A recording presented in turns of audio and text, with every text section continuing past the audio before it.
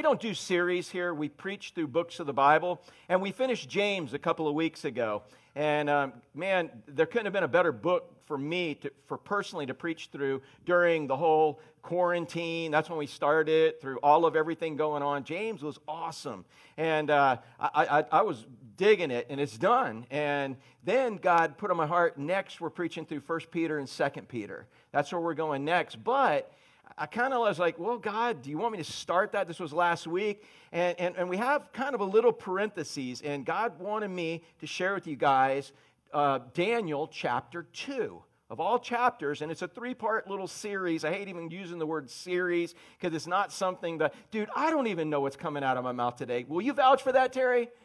Amen. It's like I fill up with everything God gives me, and then like a balloon, I hope it doesn't sound like, but I hope it comes out. I'm giving the Holy Spirit freedom to share what He wants in each of your lives for that. And it's going to be biblical. The Word of God is our final authority in salvation, but I am speaking on God's behalf. And so last week we started the first section, and today we'll do the second section, and I can't wait to tell you the truth for the next section next week that's going to be talking about the end of the world. You want to know how the world ends? You want to know what's really going to happen? Man, right from the mouth of God, we'll see that next week. But the title of this is that obstacles become opportunities. Obstacles become opportunities. How many of y'all have ever had an obstacle? You know? And when you treat it like an obstacle, what does it do? It makes you kind of like, oh, I don't want, we avoid it. We don't want to go into it. But when you can view an obstacle as truly an opportunity, when you can view that as an opportunity, man, what a difference. How many of y'all, when you get a good opportunity, how many of y'all jump on it? You know? That's it, man. You get a great opportunity, and you know an omniscient God or an omnipotent and omnipresent God has given you this once-in-a-lifetime opportunity. What do you do when you have a once-in-a-lifetime opportunity? Dude, you jump in head first and go for it. And wouldn't it be awesome if we could understand and really truly believe that every single thing that comes into our life is by God's design, and it is a once-in-a-lifetime opportunity? It is. Every single thing that comes. Who planned what you were going to be doing right now? Some of you are like, well, I have a drug problem. Somebody drugged me to church, right?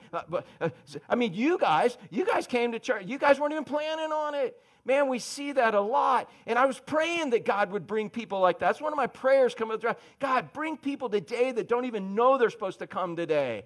You know? And God, sure enough, last week brought you, right? Yeah, and you're back. We didn't scare you off. That's awesome. She just might want to, it's kind of like sometimes like that roach, or, you smash a roach under a magazine or under something, under a shoe. And you have to look, Some people come back for that reason. Is that why you're here? You just want to see, dude, can this happen again? No. Anyways, obstacles become opportunities when your goal is to give glory to the omnipotent God. Not just an omnipotent God. How many omnipotent gods are there? And do you even know what omnipotent means? How many of y'all don't know what omnipotent means? It means all-powerful. All-powerful. Omnipresent means He's everywhere. Omnipotent means He knows everything. And so He's an omnipotent God. He is the omnipotent God. There is no other God. There is no person that knows everything. How many of y'all are sitting next to somebody who thinks they know everything? Raise your hand and let me see an elbow go on your side. All right, yeah, there you go. All right. Yeah. So if you could start viewing life from the perspective that God is giving you an opportunity to glorify Him in every situation that you are facing. That is biblical. That is having a God-centered theology instead of a man-centered theology. And if you could understand it that way, wouldn't life be much better if we viewed a boat breaking down at the boat ramp? If good, I can't wait to see what God's going to do here. Man, this is an opportunity to glorify God. And was it an opportunity to glorify God? Yeah. Was that your first thought? Honestly, no. And wouldn't have been ours either, all right? Terry, none of us would have been like, oh, all right, Saturday afternoon, I'm clogging up the boat ramp. Can't wait to see what the crackers do to me now. No, and I am one. But anyways, dude, if we can start viewing life that way, how much better would it be? How much less anxiety would we have in life? And so we started last week in the very first part, and really, in essence, what happened was the king, King Nebuchadnezzar, he was a young man, only been king for a few years at this point. He inherited it from his father Nabopolassar, and basically under Nabopolassar, they had conquered two major empires. He was a Babylonian king. They had conquered Assyria, and they had conquered Egypt. Two big powers, so now they were the ultimate power. And as a young man, he is now the king of the world. I'm not talking about like in Titanic, who is that dude? I'm the king of the world. No, he literally was the king of the world. And he's a young man, and he's doing his best to take advantage of this opportunity. And now, don't get me wrong, these were not godly people. These were wicked, horrible people that filleted people's skin off them while they were alive. They did horrible things to people. They literally dismembered people while they were alive so that it would put fear in anybody who would be in opposition. So this Nebuchadnezzar wasn't a good guy. These were the barbarians, the epitome of it. And he was now a young king, but all of a sudden he started having dreams. And it was not only a dream, but it was the same dream over and over and over. How many of y'all have ever had a dream that woke you up? A dream, some people said, I've never remembered a dream. But man, some people have. And then what happens if you have that dream again? Oh, and then again. And what if it isn't a good dream? What if it's just utterly confusing? And that's kind of where Nebuchadnezzar was. He dreamed dreams, and it was about his kingdom. And he's a young king trying to do his best and rule, like everything he learned from his dad, everything he had skills in. And it was just whacking him out. Every morning he's waking up like, oh! And so in that, he decided that he was going to call all the top advisors that he had. He was going to bring in the politicians, he was going to bring in the educators, he was going to bring in the medical people, and he was going to bring in the psychic friends, just for good measure. We learned that last week. He brought in what more could you want in a group of experts? You've got educators, medical people, politicians, and psychic friends. Are we missing anything here? Help me out. You can talk in church. What are we missing? God, yeah! He didn't know, but he was bringing God in, and he didn't even know it. He was going to kill off the people representing God, and he didn't even know it. But guess what? When God wants something done, what does God do? He does it. He gets it in. And so, man, aren't you glad in our society that when we have a severe, massive problem, that we don't just bring in the educators, we don't just bring in the politicians, we don't just bring in the medical people and our psychic friends? Oh, wait, we do. But let me ask you a question. Who represents God in this society? Who represents God in this society? Yeah, no, I want you to take your thumb like this. And I say, who represents God in this society? I want you to say, I do. All right, who represents God in this society? Yeah. And who's more valuable? The one representing God or the psychic friends, the politicians, the educators, and the medical people? Now, everybody's got their place, but in the whole scheme of things, who's the most important? Who can you not live without?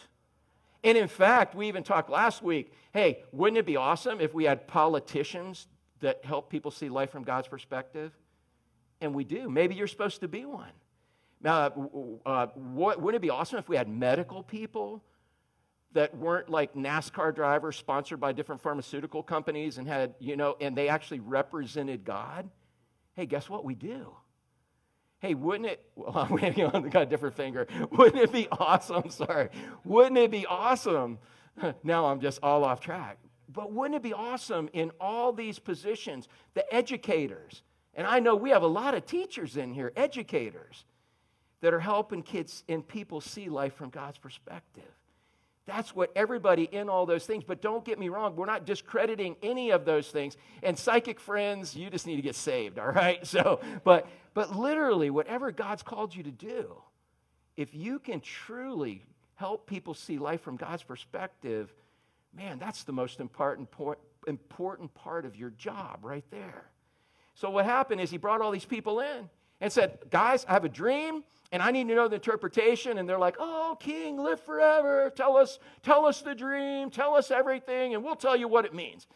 King's like, no, dude, you all have been lying to me for years, especially you politicians, because he was talking to the Chaldeans. He inherited those old wise men from his dad's administration, and they had just been blowing smoke the whole time. He's like, oh, no, dude, I'm tired. I'm draining the swamp. And I'm not referring to anything in particular, but he had a swamp. He had needed draining. And he's like, I'm tired of this. I need real answers to a real problem. I need real solutions. I need a solution. I don't just need some political rhetoric from you guys. I just don't need some medical prescription and whatever to make me feel better. I need a solution. Have you ever been in a situation where you need a solution? And all the people who have been playing with you their whole life, you find out they really don't have solutions. They just have a bunch of rhetoric. And that's exactly where Nebuchadnezzar was, man. And he's like, all right, you know what? You guys tell me the dream. I'm not telling you my dream. You tell me the dream, and then I'll tell you the interpretation. And then you tell me the interpretation. If you can't tell me the dream, then I'm not going to trust your interpretation. They're like, oh, king, man, nobody's going to do that. We can't do that. And only the ones with God, and God's not even here, can do it. And they just admitted to the bankruptcy of human wisdom. We can't do it. It's not possible. And then they started crying, and King said, enough of this mess.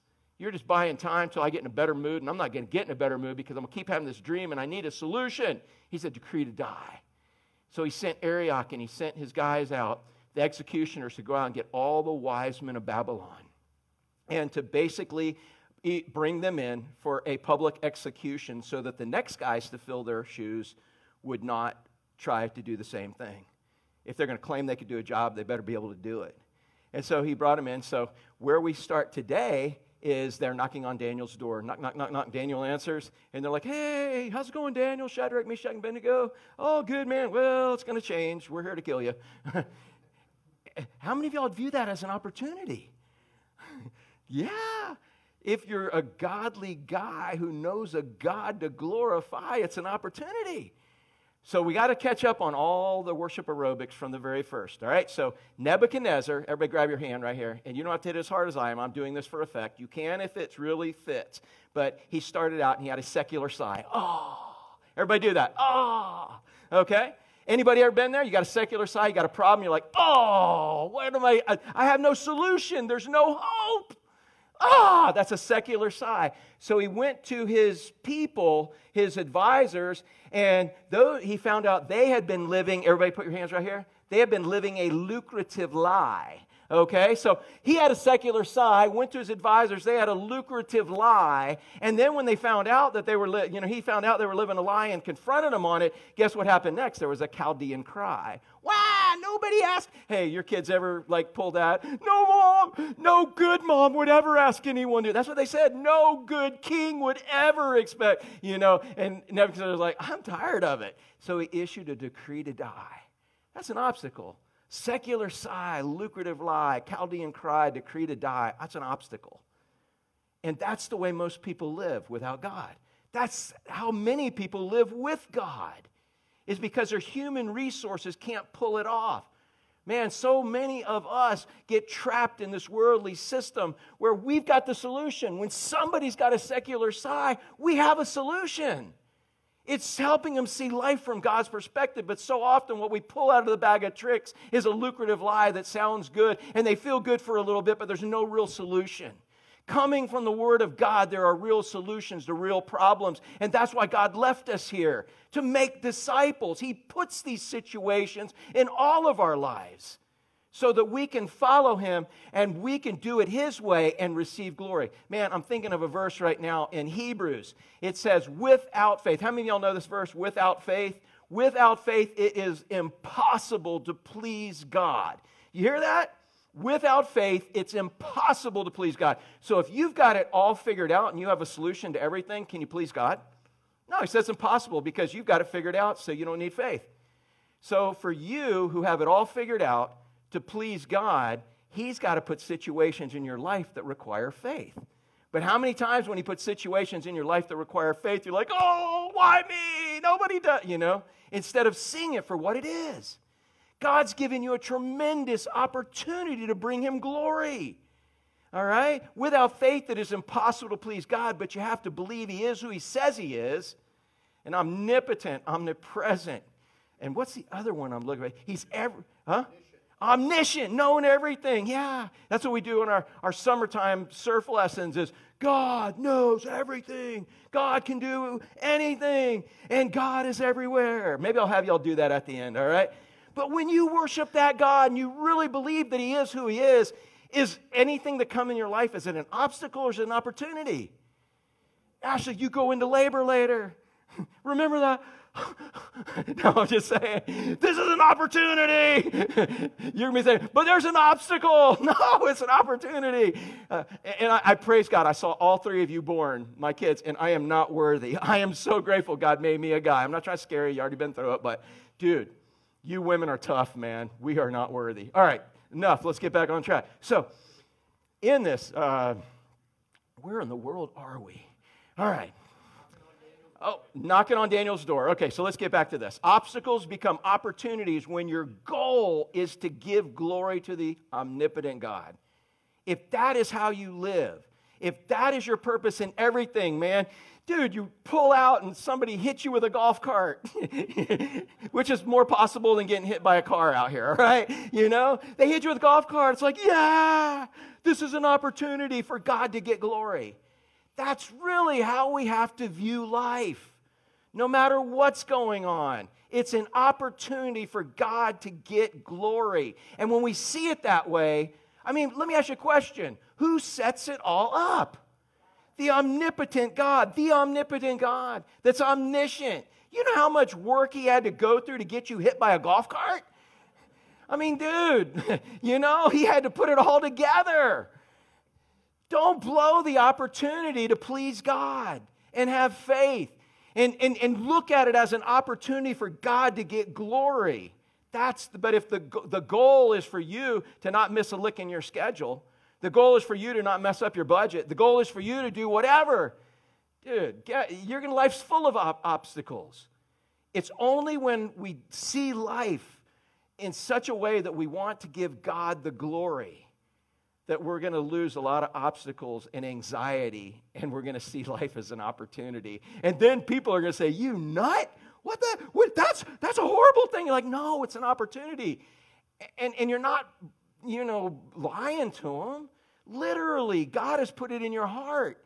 And they're like, what's wrong with you? And it's called grace. I have grace. I can't help it. I didn't believe this way until I started following Him.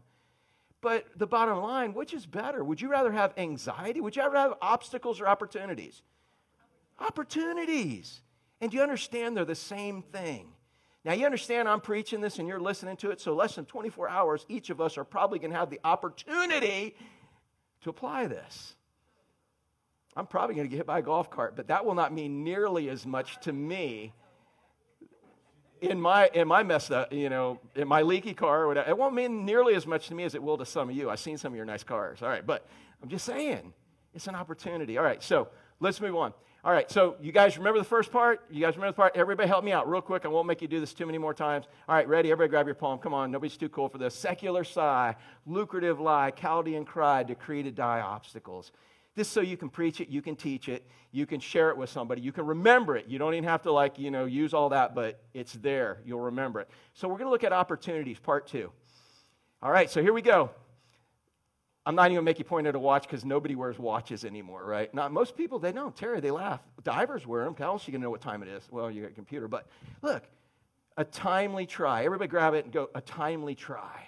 So someone knocks on your door, knock. You answer the door, and they're like, hey, we're here to kill you. Oh, dude, opportunity to give God glory. A timely try. Not a time to go to the gun cabinet and pull out the arsenal and a timely try. Now, that may be part of it. It depends who's knocking on the door, all right? But a timely try. That's it. That's what you got to view it as. For it to be an opportunity, this is a timely try. God has set everything up right now for this to go down. It's a timely try. There's no accident. How many of y'all believe there's accidents with God? No. How many of you truly believe in your heart of hearts He has got everything in total, ultimate control? But how many of us walk through life just kind of really believing oh, God, why is this happening? Why? You're seeing it wrong. A timely try, okay? So watch this. There's a timely try. Pushing the wrong button. All right, so here it is. They knock on His door. So it said that the decree went out. That's the decree to die. the wise men were about to be killed, and they sought Daniel and his companions to kill him.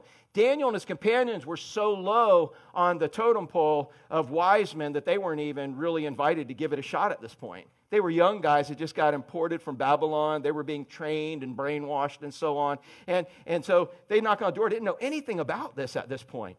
So Daniel's companions, and it was to what? What does the last three words say? To kill them. Everybody say that, to kill them. So anything less than that knocking on your door, dude, this works. All right? And if they are here to kill you, this will work too. All right? Because that's why God uses that situation. So then Daniel replied with what? Smoothness, prudence, and discretion. In other words, he didn't, he put some thought into what he was saying. He carefully said it. So if he said it right, who gave him the words? If you get the words from yourself, how do you say it, Tom? You say it wrongly, right? Yeah. If you want the right words, you have to get the words from God. And that's why, so did he know they were going to knock on the door? Was it like, okay, 9 o'clock, I got an appointment. I better get right with Jesus at 9 o'clock. And I only got to be right from 9 to 10. Meeting should be over. And then I can go back to being me. Is that how it works? No. When do we have to be right with Jesus? When do we need to be walking in the Spirit and full of love, joy, patience, goodness, gentleness, meekness, and self-control that's actually Spirit control? When do we need to have that? All the time, because you never know. And that's how we're representing. And even when you don't think someone's looking, someone's looking. Daniel replied with prudence and discretion. In other words, he had choice words. How many of y'all ever had choice words? But they weren't with prudence and discretion. All right? Choice words for Arioch, the captain of the king's guard. He's the head executioner. And he must have had some kind of relationship with Daniel, because you'll see not everybody got a hearing with the king. I mean, Arioch, his job's to kill people, okay? So Ryan, why is he knocking on the door? Kill people. What's he going to do? Kill people. Why would he even give a hearing to somebody that's going to be what?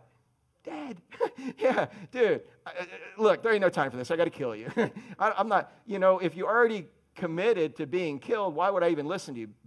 But who gave Arioch, who was a lost, vicious man, who gave Arioch the desire to hear from Daniel? God did.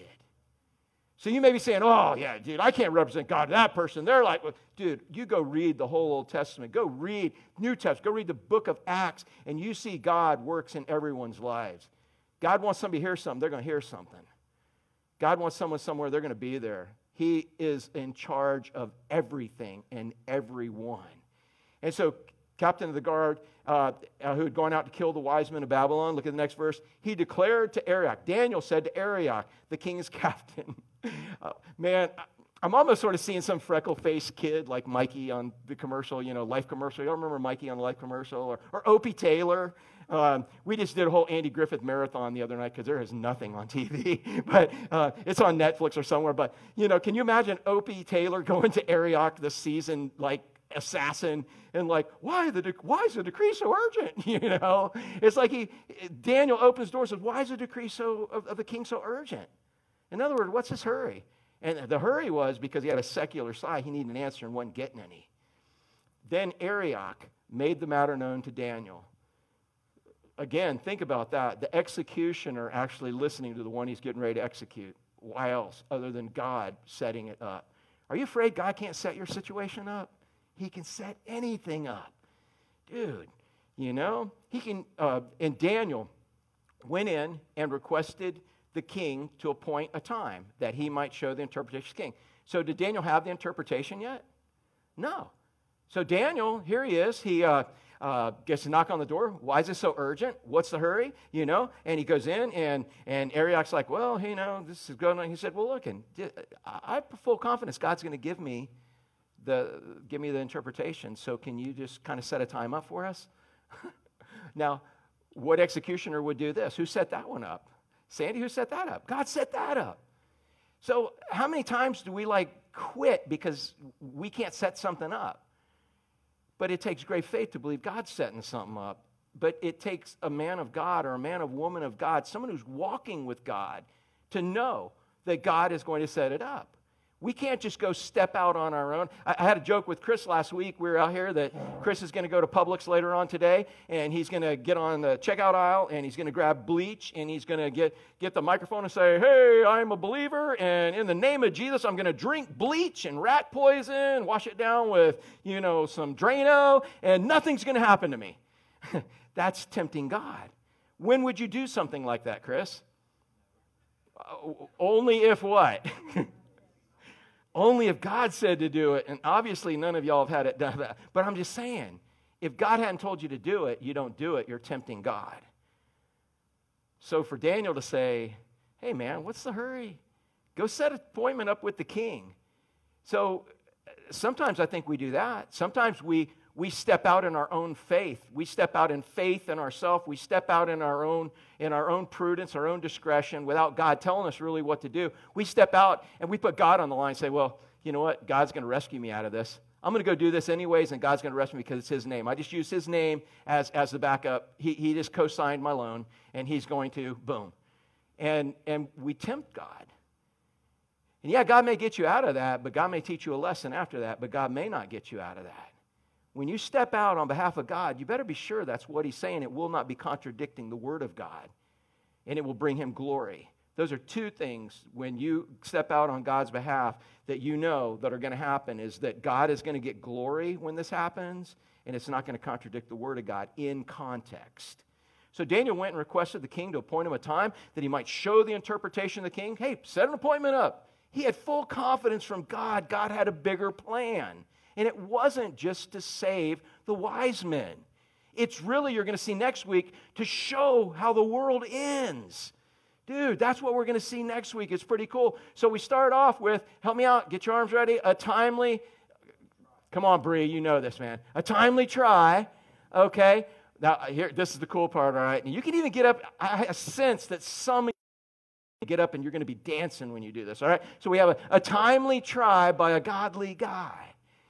And that goes both ways. You can be a girl too, but it just rhymes. Guy rhymes with that, try and all that. Okay, so we have a timely try by a godly guy. It's important that you are a godly guy or girl. It's important if you're going to represent God that you represent God. Not part-time, but you are sold out. He's not just some hell insurance. He's not just some get-out-of-jail-free card. He's not just some, dude, it's all or nothing. What did He tell in the Sermon of the Mount when He summarized it all in Matthew 6:33? He said, but you, don't worry about what you're eating, what you're wearing, what you're doing. Don't worry. Those are things that people who don't have me spend their whole life worrying about. But you who've committed yourself to me, seek. Seek first. Seek always. Seek only. What? The kingdom of God. Let Him be the king. And His righteousness, and everything you need will be added unto you. So if you seek first, seek always, seek only the kingdom of God. Hey, Nate, what's not going to be added to you? What's not going to be added to you? Nothing. Everything, right? Yeah. But yet, often we're not seeking because we think we have to add something that He's not going to add. Hey, and if what was your name again? Linda. I'll remember that. That's my wife's name, Linda. So, If have you ever gotten something that God didn't really want you to have?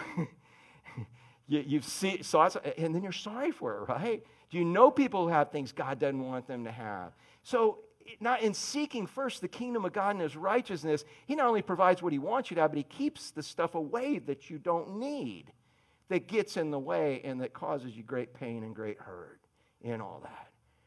So again, this godly guy, that's what we got to say. It's a timely try only for a godly guy, okay, or girl. Okay, I'm not being sexist here or whatever, but a timely try for a godly guy. Look at what happened. What would you do first? Bob, you always mess my illustrations up because you come up with off-the-wall answers, but I'm giving it another shot here. No, I'm just like, but listen, man, seriously, someone knocks on the door and they're here to kill you, you know, but you know God wants to give the king an answer, so what do? Okay, you put them off because you got to go do what? You don't have the answer yet. How are you going to get the answer? Pray. All right, give me some time. I got to go pray. How many of you, if someone knocks on your door to kill you, your first thing is, hey, hang on, let me pray. Let me pray about this. But as a godly guy, that's what God gave him. Watch this. And not only did he pray, but he got his other buddies to pray. Because whose opinion did he really need? God's. He didn't need to go look up in the handbook to see when it's legal to shoot somebody and when it's not. He didn't need to go find out a good lawyer. He didn't need to go look at his arms. He basically needed to find out what God wanted him to do. That's the bottom line. Then Daniel went to his house, made the matter known to Hananiah, Mishael, and Azariah. Those are their Jewish names for Shadrach, Meshach, and Abednego. Shadrach, Meshach, and Abednego are their Babylonian names because when they conquered somebody, what they did was they gave you a different name. For example, okay, Jules, that's your name. When we think of Jules, we think of Jules. But what if your family got conquered and all of a sudden they name you Slowpoke? Slowpoke. Hey, Slowpoke. Hey, Slowpoke. Hey, if you keep getting called something, what are you going to think? That's who you are. And they gave them names, Babylonian names, say, oh, our God just beat your God. Our God has killed your God. Don't even think of going back to your God because our God reigns. And that's why they would rename people. So it is very important what you call people. Because believe it or not, it does stick with them. Anybody ever have people, call you fat? I'm just like, no, seriously, when you're little? No, when I was little, it was husky. How many remember that pant sizes were husky, normal, and slim? It's like husky, normal, and slim. That ruined me. No, I'm just joking. I'm over it since I got saved, all right? But literally, someone's always calling you stupid. What do you think? Someone's always putting you down. What do you think? Man, how about we try lifting each other up? How about we start, hey, beautiful? You're like, whoa, hey. So that's what we call each other. No, what's the best thing we could be called? Godly. Man, godly. So Daniel went to his house and made the matter known to Hananiah, Mishael, Azariah, his companions. He was living in a house with these other wise men. They were low men on totem pole. They got a hearing with the king because God set it up and told them to seek mercy from God. Mercy from God. God, give us mercy. God, don't give us what we deserve. As sinners, we have blown it. We've let you down. God, we want mercy from you. God, look favorably upon us. Don't give me what I deserve, but give me what I need so I can bring you glory in this. We, as believers, have already received mercy from God. But how many of y'all still need a spanking occasionally? Yeah. How many of you think it would be appropriate to say, God, don't give me what I deserve on this planet because of the way I just acted, but I'd like some mercy so I can bring you glory? Yeah, that's kind of what they're doing. He says, God, give us mercy. They sought first mercy from God, and knowing that they weren't perfect. How would God respond? Hey, Jason, your kids come to you and they're like, now, Dad, I am perfect in every way. And you are lucky to have me as a daughter. And, because a father like you doesn't deserve a daughter like me. And, how are you feeling about that? I got to straighten out this view a little bit here. But they're coming like, oh, my goodness, But, and again, I know your daughters are awesome, man. All right, I'm just using you as an example. But they have the perfect father. And they're coming to him saying, God, we don't have it all together. But, God, we want to glorify you. Who does that represent? Does that represent any of you guys? God, I don't have it all together, but I want to bring you glory. What a way to start a prayer. God, I don't know what I'm doing, but I want to glorify you. How do I do that? Do you think, Ryan, that God is going to give them an answer to that? If your kids say, I don't really know what to do, but I want to make you and mom look good. What would you guys say at that point? Yeah, come on. Yeah. And that's what we say to our perfect Father. Do you think he's going to give us an answer to that prayer? You want to make me look good? Good, that's what I want you to do. And so I'm going to tell you what to do. Now you got to follow through doing it. So it said, he told them to seek mercy of God of heaven concerning this mystery. What does it mean if it's a mystery? Nobody knows it. Obviously, that's why Nebuchadnezzar is a secular sigh. These guys had a lucrative lie, the Chaldean cry. There's a decree to die. But it was a timely try by a godly guy who knew a God to glorify. And he told them, so concerning this mystery, so that Daniel and his companions might not be destroyed with the rest of the wise men of Babylon. And you're going to see his purpose was not just to save his own neck, although that's part of it, But he wanted to bring God glory in this. Then, so what did they do? What did they do? They went and they prayed, and they prayed. Hey, how long do you pray? Karen, how long are you supposed to pray? All the time. Yeah. You know, we live in a generation, we have text, right? How many of y'all remember when text first came out and there was a limited number of characters in a text? My kids loved it because then I didn't send them like, these 18 paragraph texts and, but there were limited. Ashley was our first texter, and I'll never forget getting our phone bill like, oh my goodness, what are you doing? Because she always went over the text limit. How many of y'all remember text limits? Yeah. And that's why everybody started, misspelling things like PLZ or, whatever, trying to make it short so they wouldn't waste characters and stuff. And I'm like, text is going to ruin the world. We're not going to be able to communicate. Hey, what do you communicate with more than ever now? Text. How do you communicate? How many of y'all are texting God in prayer? Not on your phone, but literally your prayers are like, OMG. And I mean that really. You know what I'm saying? Oh, wouldn't that be a great way to start a text to God? OMG.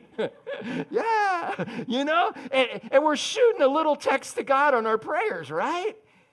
And we're like, yeah, okay. So, and in fact, if you were to look at your prayers and what God wants to do, I think we expect God sometimes to care more about our situation than we even show we do. Again, James, they called him old camel knees because a dude was on his knees and they were baggy and calloused from praying. We throw up a little text prayer and we're like, all right, God, you got it, I'm good. God sometimes would love for you to stay up all night on your face before him. God wants to be worshiped, and we can do that through prayer. He wants us to get together, and he wants us to do it. These 4 guys, they were praying. And then look what happens in verse 19. Then the mystery was revealed to Daniel in a vision of the night. The same way God told him it was going to happen, there it happened. He got the vision. Then Daniel blessed the God of heaven. Hey, what happened? What do you do when God gives you a prayer, gives you a request? Hopefully you bless him and you say, what? Thank you, thank you. But how many of you have ever gotten a request, you got what you prayed for, man, and now all of a sudden you just went and, and took care of it, and you forgot about God? There's a parable about that, because it's human nature to do that. I always tell people there's 3 ways when you pray. You can pray for bananas, and God can give you bananas instantly. Anybody ever pray for bananas and get bananas right away? Yep. Or he can give you a banana tree. You can pray for bananas, and he says, I want you to cultivate, and I want you to work on this, and I want you to worship me through it. He gives you a banana tree. So you don't get your answer right away, but he wants you to pray. He wants you to pray. He wants you to pray. And that's what was so beautiful about these 3 ladies that were up here who were pregnant, because they prayed for a baby or bananas, and God gave them a banana tree. They prayed. I was with them praying, man. It was cool to watch how God did it, and God can get all the glory. But you know what? Have you ever prayed for bananas and God gave you a watermelon? That's what he does. So you pray for bananas, he can give you bananas right away. Pray for bananas, he gives you a banana tree. You got to wait. Pray for bananas, he gives you a watermelon. But let me ask you a question. If he's all-knowing, what's the best thing you could have if you're praying for bananas? A watermelon. And dig it. Whoa, how did you know? So the mystery is revealed to Daniel in a vision of the night. Then Daniel blessed the God of heaven. And look at this, how he blesses him. All right, so he brings him glory. So everybody help me out, okay, because I see some of you waiting right now. We're going to be out so early today, Terry. Look what time it is, man. We're on the last point, 8 verses. How long can that take? These are easy. All right, so look at this. All right, so help me out. All right, so we have a timely try by a godly guy who knew a God to glorify. All right, a timely try by a godly guy. Oh, I messed it up, didn't I? A timely try by a godly guy who knew a God to glorify. Opportunities. That's how we got to live, just like that. Hey, who can do that right now? Sandy, can you do it? Who could? Race, come on, Race, you can do it, man. The whole thing, man. I'll even go with you here. A timely try by a godly guy who knew a God to glorify opportunities. Who's got that, man? All right, yeah, give it to him. Who's got it, man? Who's got it? All right, oh, Linda, you got it. I see her working. All right, all 3 of you, since you're first-time visitor guests that came in off the street, again, if we don't scare you off, welcome to the family. Who knew you. All right. This is This is kind of like your initiation to see if you're going to come back, all right? All right, cool. Y'all passed so far. All right, good. Awesome. All right, so who knew a God to glorify? That's the goal in everything, is to glorify God. Look at this. So Daniel answered and said, look who he talks to first when he gets the answer. Did he go to Arioch and say, whoa, in case the king changes his mind, don't have us executed? Did he go to Arioch first? He went to God first because it was to glorify God. And it builds our courage to go from God and hear from God. Can you ever talk to God too much? How many of you ever wore out your welcome at somebody's house? How many have I ever worn my welcome? No, I'm just joking, but literally, can you ever wear your welcome out with God? Dude, Ryan, I say this all the time, man. It's like sometimes we come to him and pray, it's like, oh, dadgum, it's Ryan again. Ryan, and I'm omniscient, so I know he's going to ask the same stupid question again that he just asked 3 minutes ago. And do you ever feel that way? Hopefully you don't. Anybody ever feel like God really is kind of tired of hearing from you? Ever have you felt that way? Good. I hope you don't. Because instead, even if it's 3 seconds, God is like, yes, it's Ryan. Oh, my favorite person in the world. And it's Joe. Oh, my goodness. And Chris. God, the more the merrier. And he can handle you all individually. And who's his favorite person in the world, Linda? Yeah. Who's his favorite person in the world, Joe? Yeah, you. Chris. Hey, who's his favorite person in the world? Ryan. How about you, Race? Who's his favorite person in the world? And Chris, we already know you're a favorite. What? Who's his favorite person in the world to hear from? Yeah, he loves all of you. And you can never wear out your welcome. He wants you to talk to him first. Before the problem, during the problem, after the problem, because the problem is not an obstacle. It is a what? An opportunity. That's why he said it in our life. How many of you are seeing that, dude, I missed some really good opportunities because I viewed them as obstacles. So Daniel answered, and look what he says. Blessed be the name. The name is everything he stands for. The name of God for how long? Yeah, not blessed be the name of him until he retires, till he gets too old to perform anymore, but forever and ever, because he's the same always. And the more we learn about him, the more we understand how much he loves us, and the more we love him, the better and better it gets. Blessed be the name of God for how long? Forever and ever. And I'm going to say ever again. To whom belongs wisdom and might? Hey, if you need some wisdom and might, Susan, where do you go get that? Do you go to the wisdom and might booth at the flea market? You got to go to the Word. You go to him to get wisdom and might. How many of y'all have ever made a mistake to go somewhere else to get wisdom and might? Yeah. How many of y'all are like, dude, from this point on, I'm never going to go get wisdom and might. I am never ordering from that seller on eBay ever again for wisdom and might. Shipping took forever, and then I had to send it back because it was from China, and it was the wrong thing, and now I can't even get a return on it. It was bad wisdom and might. Seriously, where do you get wisdom and might? From him. Look at that, what Daniel says. Don't lose that. Blessed be the name of God forever and ever, to whom belong wisdom and might. So, Chris, when you need wisdom and might, where are you going? That's it, man. Go to the God store. That's it. He's got it. He changes times and seasons. So who's in control of, and this isn't talking about winter, spring, summer, and fall. This is not like some James Taylor song, right? But I'm saying this is not winter, spring, summer, fall. What seasons is he talking about? Life. How many of y'all go through seasons? How many of y'all have the shirt, the older I get, the better I was? We go through seasons in life, don't we? And in those seasons, who's the one changing these seasons? Who's the one putting us in these seasons?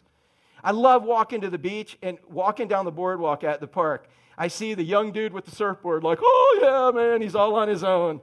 And I'm like, just to dig it now. There's pros and cons to it all. Then I see him with a girlfriend, and he's carrying her bag and his board. Then I see him with kids, and now they've got a wagon, a cart, umbrellas. They look like the Beverly Hillbillies coming down there. And then I see him kind of like my wife and I, like when we're by ourselves, like, dang, where's the cart? Where's empty nest, man? And there's seasons in life. And God sets them up. Look at this. Whether they're political seasons, it doesn't matter. That's what he's actually talking about here. He's saying, I put this season where Nebuchadnezzar, this wicked guy that dismembers live human beings as an incentive not to go against him, I put that guy in charge. That's hard for us to swallow, isn't it?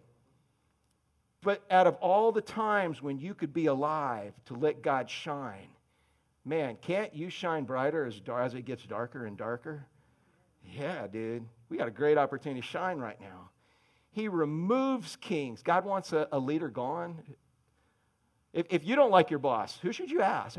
Should you start a little thing around, with all the other employees to get everybody to gang up, and then you all write in the suggestion box and try to get rid of the boss? All are smiling now, like, dude, I got hope.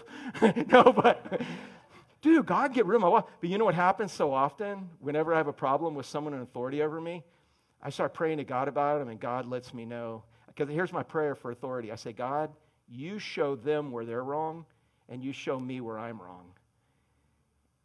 Because I want to show them where they're wrong, because God doesn't do it fast enough sometimes, and not as thorough as I'd like. But what I find out is that when I say, God, you show them where they're wrong, and then show me where I'm wrong, guess what he shows me? Often he's using that boss as a hammer and chisel to make me look more like Christ. He's actually put them in my life to make me look more like Christ. And he's seeing how I'll respond, whether I'll truly believe he's the God he says he is. Daniel says he changes time, season, he rules kings, sets up kings. He gives wisdom. Because where do you get wisdom from? God's store, man. He gives wisdom to the wise, knowledge to those who have understanding. You want wisdom, knowledge, understanding? Who do you got to go to get it? Him. He reveals deep and hidden things that nobody else knows. And you don't really want him to reveal them to you unless you need to know. And by the way, when he gives you that, what does he expect you to do with it? Use it. Sometimes we want stuff just to collect, and we don't really want to use it. So don't be asking for it unless you're ready to use it, because when we love God, he causes us to love who? Other people.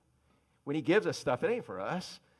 We love God, we love others, and is it good for you when you love others? Al, when you love others, how's that make you feel? It makes you feel good. It's not a bad thing. God, don't ever cause me to love anybody ever again. This is the most horrible thing in the world. No. How many of y'all love somebody that loves them, that loves you? How many of y'all love, we got to love people that hate us, but you're just like, oh, dude, there's that person who loves me. Yeah, you want to be around them, right? It's the residual. God says, love me, I'll cause you to love others, and the benefit comes to you. Man, Terry had some peaches. You brought, Ashley just gave me a peach, dude, and it was from South Carolina. Man, I sat down, and I'm a very skilled eater, all right? I am good, and I have proof of it. Man, anything, mangoes, whatever, but I had this peach that was about this big, and I sat down on Ashley's couch yesterday on her tile floor, and I could barely have my mouth big enough to get it, believe it or not. That's how big that thing was. And you're like, no way, that was a watermelon. No, but I opened my mouth and took a bite, and all of a sudden, what happened? It started dripping down And guess what got all over her floor? I didn't let her know that. But and then guess what? When I slid in it, and as I'm walking to the kitchen to now eat over there, man, what happened to the juice from that peach? It got all over everything. That's the love of God.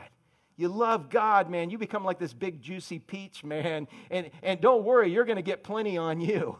It's going to work that way. But when you make it your goal to love yourself before you can love anyone else, and then God gets whatever's left, dude, that's so backwards, and that's so human, and that's what James said don't do.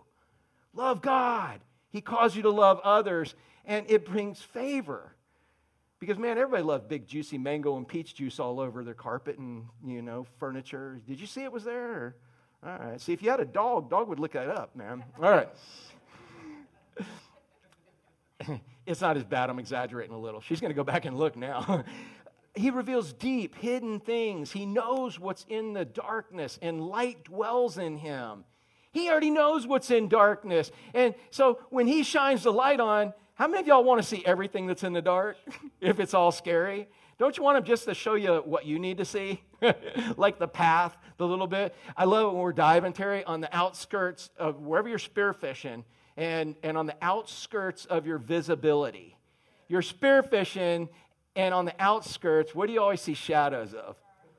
bull sharks. They are so opportunistic, and they are just looking for some opportunity, but they're always just on the outskirts. I used to take people snorkeling on the jetty, and I would say, just look at the jetty, just look at the jetty, and everybody's always out here because they think the jetty's scary, but dude, the sharks and the barracuda, they're all out there. Pay attention to what you're supposed to be paying attention to, and it's all good.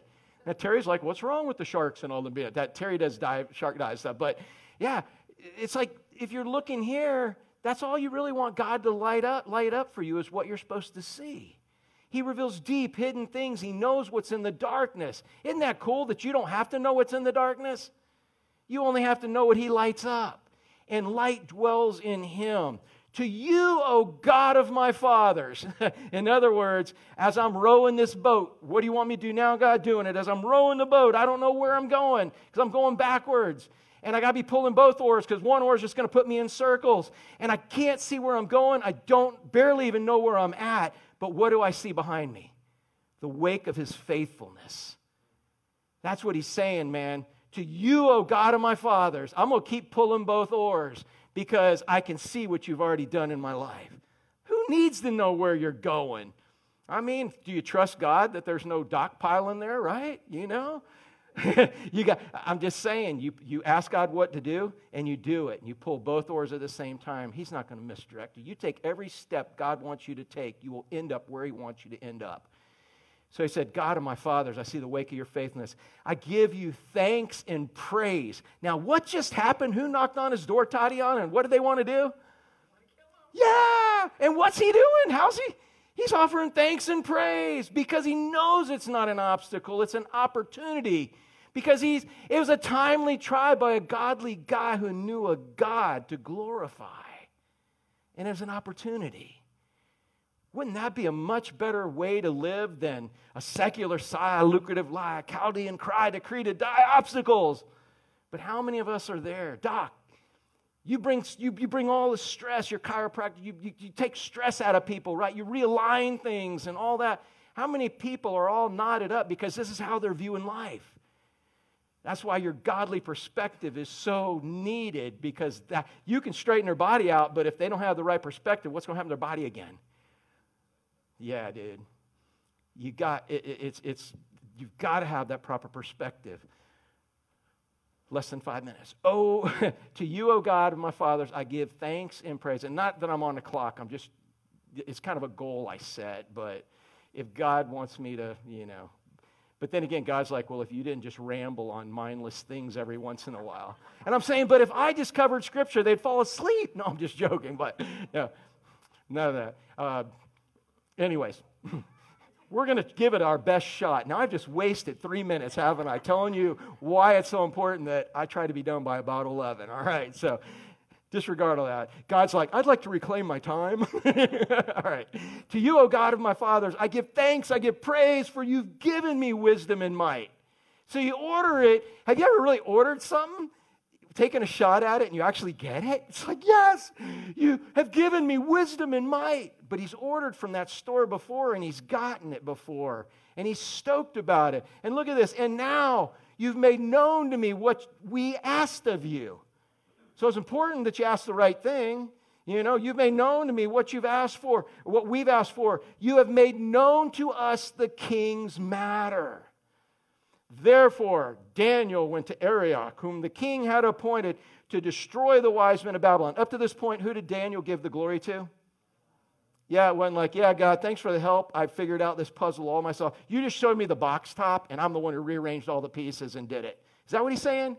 No, he's like, God, I took my hands off, and you made it all come together. So he comes to Arioch, whom the king appointed to destroy the wise men of Babylon.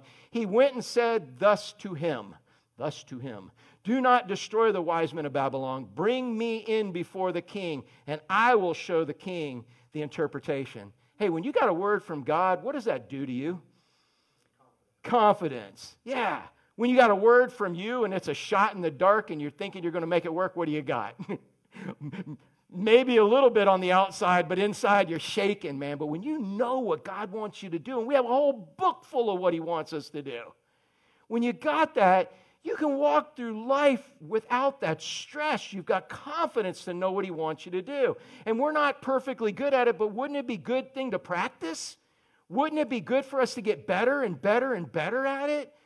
Instead of walking through life in an obstacle, he says, man, I'm going to show the king the interpretation. So check Arioch. He's not a believer, but look who he gives the glory to. Arioch brought in Daniel before the king in haste. Oh, dude, I got to, he brought him right before the king. And he said to him, what's the very first word Arioch said? I have found among the exiles from Judah a man who will make known to the king the interpretation. Who's he building up? Dude, he's chalking it up on his own revenue. I have found. You didn't find Jack. You knocked on his door and you were going to kill him. This guy saw it as a timely try who knew a God to glorify opportunity. You didn't find him. He found you. And it'd be wise when you see God work, because how many of y'all ever got found by God? You didn't find him. He found you. Man, if you miss this finding, you have blown it. That's like all y'all with your little what do you call them, the metal detectors on the beach, man? It's like, beep, beep, beep, beep, beep, beep. And you're just like, yeah, you don't even hear it. You keep going. He found gold, man. He found a guy who knew God, and he saw God work. What a shame if he never gives his life to him, right? If that's you, man, and you've seen the wake of his faithfulness, surrender everything you know about yourself to everything you know about him. You will not be let down. So he said, I have found this guy, and he can make known the interpretation. The king declared to Daniel, whose name was Belteshazzar. That is his Babylonian name. We'll talk more about that later, but it basically says your God is a loser, my God's a winner, is kind of the idea.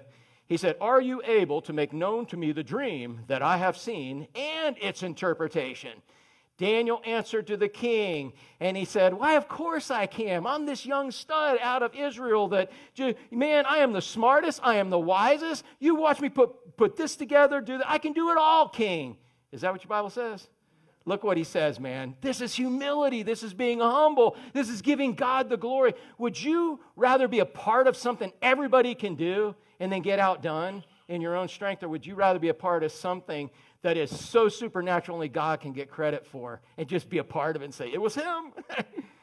That's way more fun. Daniel answered the king, said, no, dude. No wise men, no enchanter, no magician, no politician, no educator, no psychic friend, no whatever else we were talking about in there, no medical person can show the king the mystery that the king has asked for. No human can do that. But there's a God.